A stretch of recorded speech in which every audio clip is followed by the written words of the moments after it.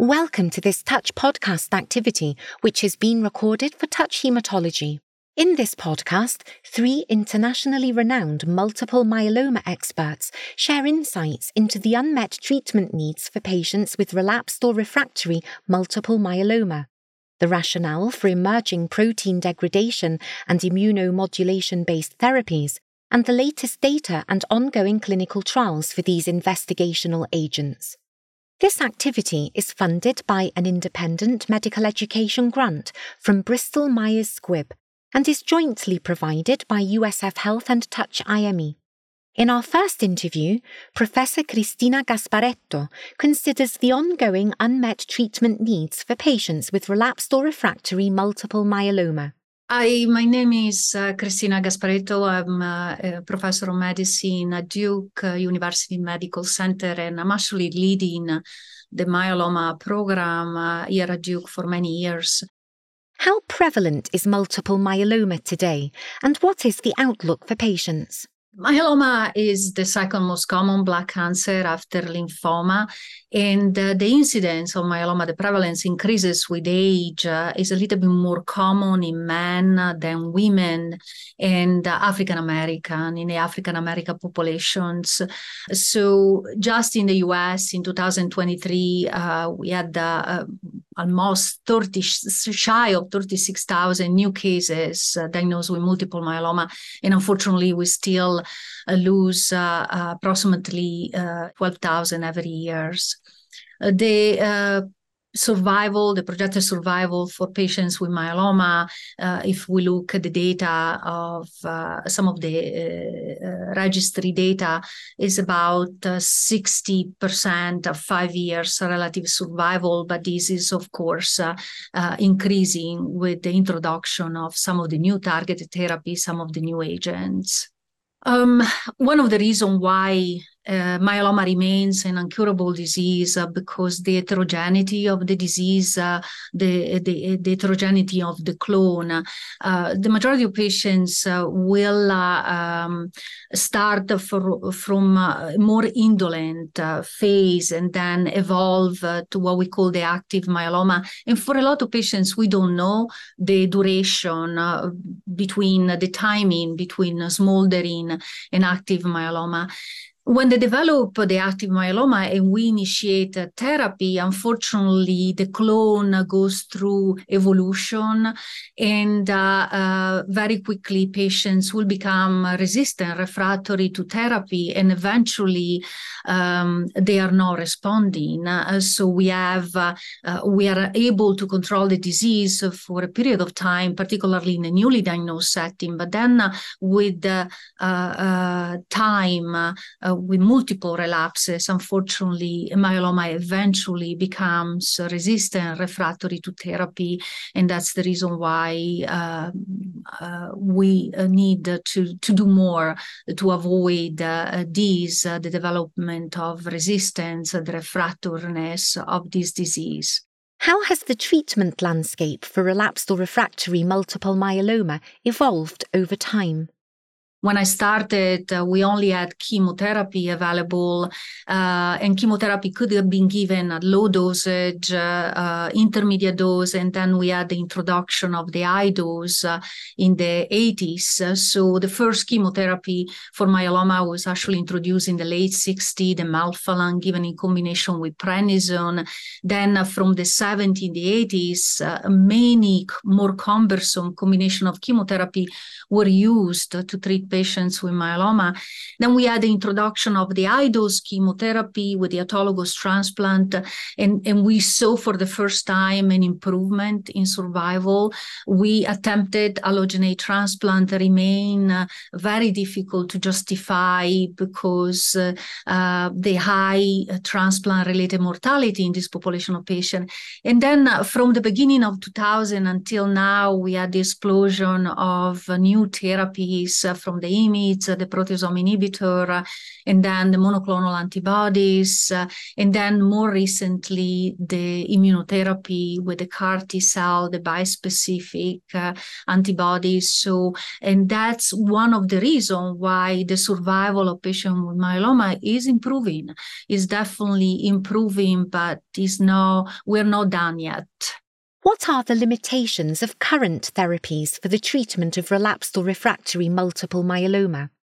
When I treat a patient with myeloma, I have to take in account many factors. First of all, the age, the presence of other medical issues that the patient might have, able to tolerate therapy. So when we choose a strategy, a treatment for a newly diagnosed patient, for instance, we want to go very aggressive because we learned that the combination of many agents with different mechanisms of action is impacting on the disease. However, there are so many patients that we will not be able to tolerate this complex, the quadruplet, this combination, because the age, the frailty, other comorbidity, as I mentioned. So, of course, we have to monitor patients for possible toxicity, side effect, and a lot of time we tend to deliver a suboptimal regimen because of that. And that's, to me, is one of the biggest limitations. If you look at the overall survival of older patients compared to the younger population, older patients, the survival is shorter, and there is no difference in the biology of their disease, but the survival is shorter because we don't deliver in the same way, because some of these patients do not have the capability of sustained therapy for a prolonged period of time because cumulative toxicity, and so we tend to adjust therapy and lose some of the effectiveness. So definitely that is one big limitation. And then logistically, when we ask a patient to come to our office multiple times to receive administration of cumbersome drugs, so we have to take that in account. Are they capable to come once, twice a week for administration? And then one of the most important factors when we choose a therapy right now is also the proper risk stratification, how we're going to treat, and I hope this is going to happen over the next few years, how we're going to treat patients is going to be a little bit different based on the genetic of their disease. So we do have a lot of limitations, how to deliver treatment, how to adjust, how to manage toxicity, choosing the best treatment for different type of patients, and then taking account, logistically, how much are we going to affect their quality of life. If they spend all their time with us, we kind of lose in quality of life. So patients in the newly diagnosed, we can at times be aggressive. We use a combination of 4 drugs to control the myeloma. Later on, we kind of lose the capability of being extremely aggressive with some of our patients because they become more frail. We lose in toxicity, in quality of life. And in fact, it becomes more difficult to treat patients after 2, 3, 4 lines of therapy, and the sustainability of the therapy. And unfortunately, the nature or the natural course of the myeloma, if we look at patients who have been exposed to 2 drugs, 3 drugs, or the triple class refractory, their projected overall survival and durability of response is decreasing compared to the newly diagnosed. In fact, the projected survival for a triple class refractory based on some real world outcomes for patients with relapsed disease is shy of 1 year. The survival becomes shorter, limited, because the aggressiveness of the disease. locomotion, which was the first prospective, non-interventional, multinational study where patients with double, triple class refractory were followed longitudinally. And it was very disappointing to see that the overall response was not even 1/3 of the patient. The durability of response was 4 to 5 months, with a median progression-free survival of 3.9 months, and the overall survival for these patients with double and triple class refractory disease, not even 1 year, shy of 1 year. So I really we need to focus on this population of patients. It's clear that when the myeloma becomes more advanced, refractory to the initial therapy, we're dealing with more aggressive disease, and we need to implement what we've learned over the last 2 decades and focus on this particular population of patients. What do you think are the remaining unmet needs surrounding treatment options in relapsed or refractory multiple myeloma? So I think to improve the outcome of patient in the relapse refractory setting, we need to improve the outcome of the newly diagnosed, and we need to understand that patients with myeloma have different diseases, and we can't treat all of them in the same way. So more understanding of the biology of the disease, more understanding of the mechanism of action of these, and how we can sequence all this therapy in the best way to impact on each individual patient. And I feel like, and I've been in this field now for over 20 years, that it's easy for us to treat patients with myeloma all in the same way. And I don't think we can do that anymore. And that is a very important unmet need, in my opinion. We need to treat patients differently based on the type of myeloma. And I think if we do that, we're going to impact on the overall outcome. Thank you for sharing your insights, Professor Gasparetto. Now let's hear from Professor Sagar Lonial to find out about the rationale for investigational protein degradation and immunomodulatory approaches in the treatment of multiple myeloma. I'm Dr. Sagar Lonial. I'm Professor and Chair in the Department of Hematology and Medical Oncology and the Chief Medical Officer for the Winship Cancer Institute of Emory University in Atlanta, Georgia. Why are protein degradation and immunomodulatory approaches being trialed in multiple myeloma? Protein degradation and immunomodulation are really almost critical backbones of treatment for patients with multiple myeloma. And this is a really interesting piece because if you looked at gene expression or you looked at mutations, one would never come up with a target like cereblon, which is often the putative target here, as a target in the context of myeloma. But what we know, for instance, is that binding of cereblon or activation of cereblon itself has many significant activities that are important and critical for myeloma cell survival, working through the ubiquitin proteasome system, as well as managing protein degradation and protein overload in the context of a cell that makes loads and loads of immunoglobulin. Furthermore, we know that the downstream proteins of cereblon, including Ikaros and Aelios, are critical survival factors for myeloma cells, and thus anything that can impact their expression or their levels can have a pro-apoptotic effect. When we think about targeting the UPS system, it is important to recognize, however, that the cell does have compensatory mechanisms to get around those processes, many of which historically have been thought to be mediated through proteins like HDAC6. And so while it's important that we target this system for myeloma cell survival or ultimately inducing death, recognizing that not all cells are as dependent on the UPS, and proteasome inhibitors, a major agent that we use to target the UPS, also has significant downstream on and off-target effects, including potentially neuropathy or cardiovascular complications. What is the rationale for using degradation-activating compounds in the treatment of multiple myeloma? When we think about using degradation-activating compounds for patients with multiple myeloma, there really is a twofold approach to doing this.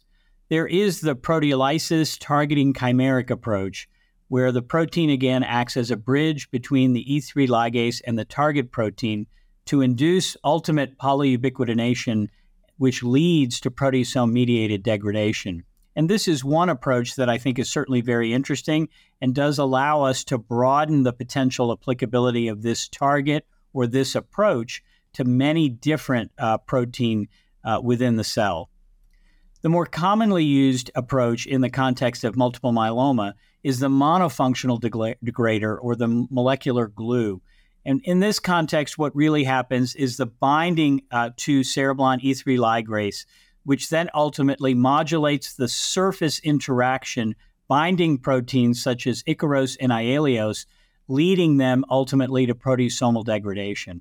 This is clearly a validated pathway in the context of multiple myeloma and is a pathway that I think we're very excited about, have depended on for a number of years, and with newer agents in this class, we'll clearly see benefits both in terms of efficacy and hopefully improved safety. How do cereblon E3 ligase modulators target protein degradation in multiple myeloma? When we think about cereblon E3 ligase modulators, what we're trying to understand is what do they do and are they doing it differently in terms of directly binding cereblon? And as an example, we know that there are original agents in this class, such as thalidomide or lenalidomide or pomalidomide, and they bind cereblon, ultimately binding Ikaros and Aelios, resulting in rapid downstream degradation of those two target proteins. But we also know that the binding affinity may vary based on the product. And so what we think about with the newer class of agents, and this includes agents such as iberdomide and mezigdomide, is that they bind with a higher potency and have differential effects on the downstream binders of these E3 ligases, such that the speed of degradation may be faster or the other downstream targets may be different, allowing for subtle differences in the ultimate efficacy of these agents. Now, this is really important as we think about the new agents, iberdomide and mezigdomide, because while they do have a similar mechanism in that they bind cereblon, the fact that they have been engineered to bind with different potency and have impact on different downstream targets besides Ikaros and Aelios is really important because it does allow these new agents more pro-immune effects. And what I mean by that is more NK cell activation and T cell activation as a consequence of high levels of IL-2 secretion by cells within the immune system. The potential advantage of this is that they make better partners for immune agents, including monoclonal antibodies, bispecific antibodies, or even CAR T cells. And at the same time, because their binding affinity and speed of degradation is different, the adverse event profile may be different than we see with some of the original parent compounds in a similar class. And this means, at least in my experience, that agents such as iberdomide have a much different safety profile, seem to be better tolerated than some of the early generation agents, and in fact, agents such as mezigdomide may have differential penetration effects that really differentiate both of these two from their early predecessors. How do you think protein degradation and immunomodulatory agents in development for patients with multiple myeloma will impact future clinical practice? When I begin to think about how these new agents, particularly iberdomide and mezigdomide, will have an impact down the road, I think about their use in this era of immune therapy. And so I like to specifically think about managing patients who are receiving either bispecifics or CAR T cells, using them either in partnership or perhaps as salvage therapy after early progression in that context. We know that agents such as mezigdomide have better tissue penetration than many of the other drugs in these classes, and for that reason, their activity in the context of extramedullary disease is superior to what we've seen for other drugs that target cereblon. And we know that there are hints that these drugs are highly effective in high-risk cytogenetic abnormalities. And so when you put that together with the fact that many of these agents really are oral, they're easily bioavailable, they are potentially usable in older or frail patients, and I think will be good to move earlier in the treatment pathway, whether it's as part of induction therapy or maintenance therapy or even smoldering myeloma. These agents, I think, do broaden the potential applicability of agents that target cereblon and the downstream effects, both in terms of their anti-myeloma effects as well as their pro-immune effects. Thank you for that excellent summary, Professor Lonial. Finally, let's talk to Professor Sundar Jagannath for an update on the latest data and ongoing trials for these investigational protein degradation and immunomodulatory approaches. I am Professor Sundar Jagannath. I'm the director of the Center of Excellence for Multiple Myeloma at Tisch Cancer Institute, Mount Sinai Hospital in New York.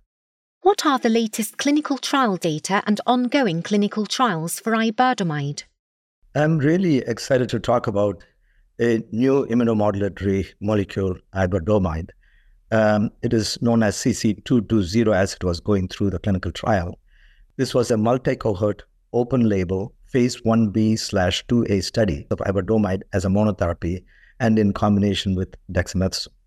During the phase 1, there were 90 patients going through the dose escalation phase, and the doses ranged from 0.3 to 1.6 milligram orally, and it is given once a day for 21 out of 28 days, and dexamethasone once per week. The outcome was the recommended phase 2 dose was 1.6 milligram for iberdomide. In the phase 2 dose expansion, 107 patients participated. They all had to have at least 3 previous lines of therapy and had triple class refractory disease. They had to be exposed to and refractory to an IMiD, a proteasome inhibitor, and daratumumab or anti-CD38 monoclonal antibody. The overall response rate was 26% in this triple class refractory patient. And the grade 3 or greater treatment emergent adverse events of more than 20% were mainly hematologic, neutropenia, anemia, thrombocytopenia, and leukopenia, and of course, because of that, some infection. The serious treatment emergent adverse events was noted in 53% of the patients. There were a cohort of prior BCMA antibody therapy exposed patient, and in that cohort, the overall response rate was 36.8%. And here, again, the treatment emergent grade 3-4 side effects were pretty much the same. A number of trials are ongoing with iberdomide in patients with multiple myeloma in different phases. There is a phase 3 trial called Excalibur in relapsed refractory multiple myeloma. This is a randomized trial comparing iberdomide, daratumumab, and dexamethasone versus daratumumab, bortezomib, and dexamethasone. The primary endpoint is progression-free survival, and the patient should have received 1 or 2 prior lines of anti-myeloma therapy. There are a number of phase 1 and 2 trials in which they have combined iberdomide with different agents. There is iberdomide and elotuzumab and dexamethasone, iberdomide, carfilzomib, daratumumab, and dexamethasone, iberdomide as a maintenance therapy following autotransplant, either up front, the patients who had not received VGPR or better after exposure to lenalidomide, or following salvage autotransplant with melphalan 200 milligram per meter square. It is also in combination with cevostamab, which is a bispecific antibody directed. Cevostamab is a bispecific antibody directed against FcRH5 expressed on plasma cells and anti-CD3. And then there is EOS 884448, which is an anti-TIGIT antibody, either alone or in combination with iberdomide with or without dexamethasone. What are the latest clinical trial data and ongoing trials for mezigdomide? CC92480MM001 trial. This is an open-label, multi-center phase 1/2 study of mezigdomide as monotherapy and in combination with dexamethasone. The phase 1 dose escalation enrolled 77 patients, and the primary outcome was the recommended phase 2 dose was 1 milligram daily in combination with once a week dexamethasone for 21 out of 28 days. Most common grade 3-4 adverse events were neutropenia, infection, and anemia, mainly hematologic. In the phase 2 dose expansion cohort, 101 patients were treated. These were triple-class refractory patients. 30% had previous anti-BCMA therapy, and 40% had plasmacytomas. These are highly treated and refractory patients. 1 milligram mezigdomide daily with dexamethasone once weekly for 21 out of 28 days was given to these patients, and the overall response rate was 41%. The median duration of response was 7.6 months, and the median progression-free survival was 4.4 months. Again, the most common grade 3-4 adverse events were hematologic, neutropenia, infection, and anemia. CC 92480MM002 trial. This is an ongoing phase 1/2 study to determine safety and preliminary efficacy of mezigdomide in combination with standard treatments. Patients should have had 2 to 4 prior lines of therapy, a minimal response or better to at least one prior regimen, and disease progression during or after the last line of therapy with the ECOG performance status of 0 to 2. Mezigdomide, daratumumab, and dexamethasone was given to 56 patients in escalating doses in 3 sub-cohorts. The primary outcome was overall response rate of 78%. And of course, it varied according to the cohorts. And most common grade 3-4 treatment emergent adverse events were, again, predominantly hematologic, neutropenia, anemia, and infection. Low non-hematologic grade 3-4 treatment emergent adverse events. The mezigdomide plus elotuzumab and dexamethasone has reported on 20 patients. The escalating doses of mezigdomide day 1 to 21 per 28 days cycle. The primary outcome, overall response rate of 45%. And again, most common grade 3-4 treatment emergent adverse events were neutropenia, anemia, and infection, with very low non-hematologic grade 3-4 treatment emergent adverse events. Other ongoing mezigdomide clinical trials in patients with multiple myeloma include a phase 3 trial called Successor-1. This is a randomization of mezigdomide, bortezomib, dexamethasone versus pomalidomide, bortezomib, and dexamethasone. And the primary endpoint is progression-free survival in patients who had received 1 to 3 prior lines of anti-myeloma therapy. There is another phase 3 trial, Successor-2. This is a randomization between mezigdomide, carfilzomib, dexamethasone versus carfilzomib and dexamethasone. Prior treatment with lenalidomide and at least 2 cycles of an anti-CD38 monoclonal antibody exposure is required. And again, the primary endpoint is progression-free survival. The other phase 1/2 exploratory clinical trial looks at the combination of mezigdomide with standard of treatment, mezigdomide in combination with elotuzumab and dexamethasone, ixazomib and dexamethasone, and also mezigdomide and dexamethasone post-CAR T-cell therapy with ide-cel, and finally, mezigdomide in novel therapeutic combinations. What are the latest clinical trial data and ongoing trials for CFT7455? This is another cereblon binding agent and an important immunomodulatory drug. And in there is a phase 1 trial which is ongoing, and they are Arm A, they are doing CFT7455 at different dosing schedule to find out the recommended phase 2 dose. And in Arm B1, escalating doses of this drug in different dosing schedules. And in Arm B2, this drug at a fixed dose in combination with dexamethasone in each cohort. There is a phase 2 portion, Arm 1, just the CFT7455 at recommended phase 2 dose, and Arm 2 is CFT7455 in combination with dexamethasone. And the primary outcomes are the same as for usual phase 1 studies, the safety and tolerability and maximum tolerated dose and recommended phase 2 dose. And for phase 2, the overall response rate, either alone or in combination with dexamethasone. Again, the key inclusion criteria was a patient with multiple myeloma having received 3 prior anti-myeloma regimen, including 2 consecutive cycles of lenalidomide, pomalidomide, a proteasome inhibitor, a glucocorticoid, and or anti-CD38 monoclonal antibody. Patient should be refractory. CFT 7455 phase 1 dose escalation data.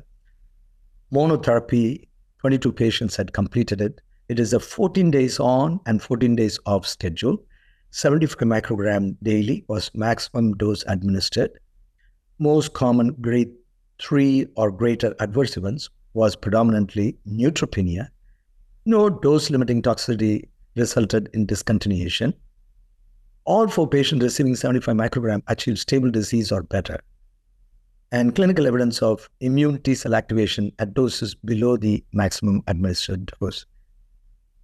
CFT 7455 in combination with dexamethasone, preliminary results only on 9 patients were shared. It is still currently recruiting patients. The dosing and schedule include 50 microgram of CFT 7455 Monday, Wednesday, Friday, then 37.5 microgram once a day, or 62.5 microgram once a day for 14 days on and 14 days off schedule, and all of them with dexamethasone 40 milligram once weekly.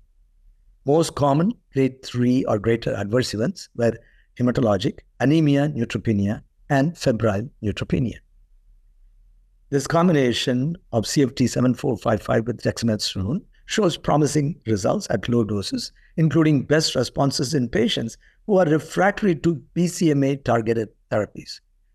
CFT 7455 plus dexamethasone is well tolerated with manageable neutropenia. What are the key points for clinicians to be aware of when referring patients with relapsed or refractory multiple myeloma to clinical trials? This is a wonderful time. There are a number of exciting molecules are in clinical trials, so it is important for patients to participate in clinical trials so we can cure multiple myeloma within the next 10 years. But obviously, there are limitations to enrollment because multiple myeloma often occurs in elderly patients with comorbidities, and myeloma also causes renal impairment. And along with coronary artery disease, etc., in this elderly population, there is a limitation for patient eligibility. 40% of newly diagnosed multiple myeloma in the ConnectMM registry were ineligible for randomized clinical trials. Approximately 72.3% of relapsed refractory multiple myeloma patients in routine care didn't meet eligibility criteria for one of the 6 hallmarks randomized clinical trial. Then comes the patient circumstances. When a community oncologist wants to refer a patient to a center which is at certain distance in order to participate in a clinical trial, the distance for the patient becomes sometimes insurmountable, especially for elderly patient to go back and forth, ability to travel, and their support network. And also, it depends upon the design of the clinical trial, how frequently they have to have the appointments, and whether this entails any hospitalization, and how they will be taken care of in case of any side effects are encountered. NCCN encourages any patient with cancer to participate in a clinical trial. But in myeloma, because there have been several new drugs coming in, and many of the drugs are going through, being approved drugs are going through an earlier phases of clinical trial to be incorporated early in the disease, the patients are also segmented. You'll have to know whether the patient is newly diagnosed. There are certain clinical trials they are eligible. Then you have to have 1 to 3 prior lines of therapy, whether they have been exposed to a proteasome inhibitor, immunomodulatory molecule, anti-CD38 monoclonal antibody, now additional exposure to bispecific antibodies against BCMA or CAR T-cell therapy directed against BCMA. All of that are coming into the mix. Thank you for listening to this Touch podcast. You can access more content on this and related topics on touchHAEMATOLOGY at www.touchhaematology.com.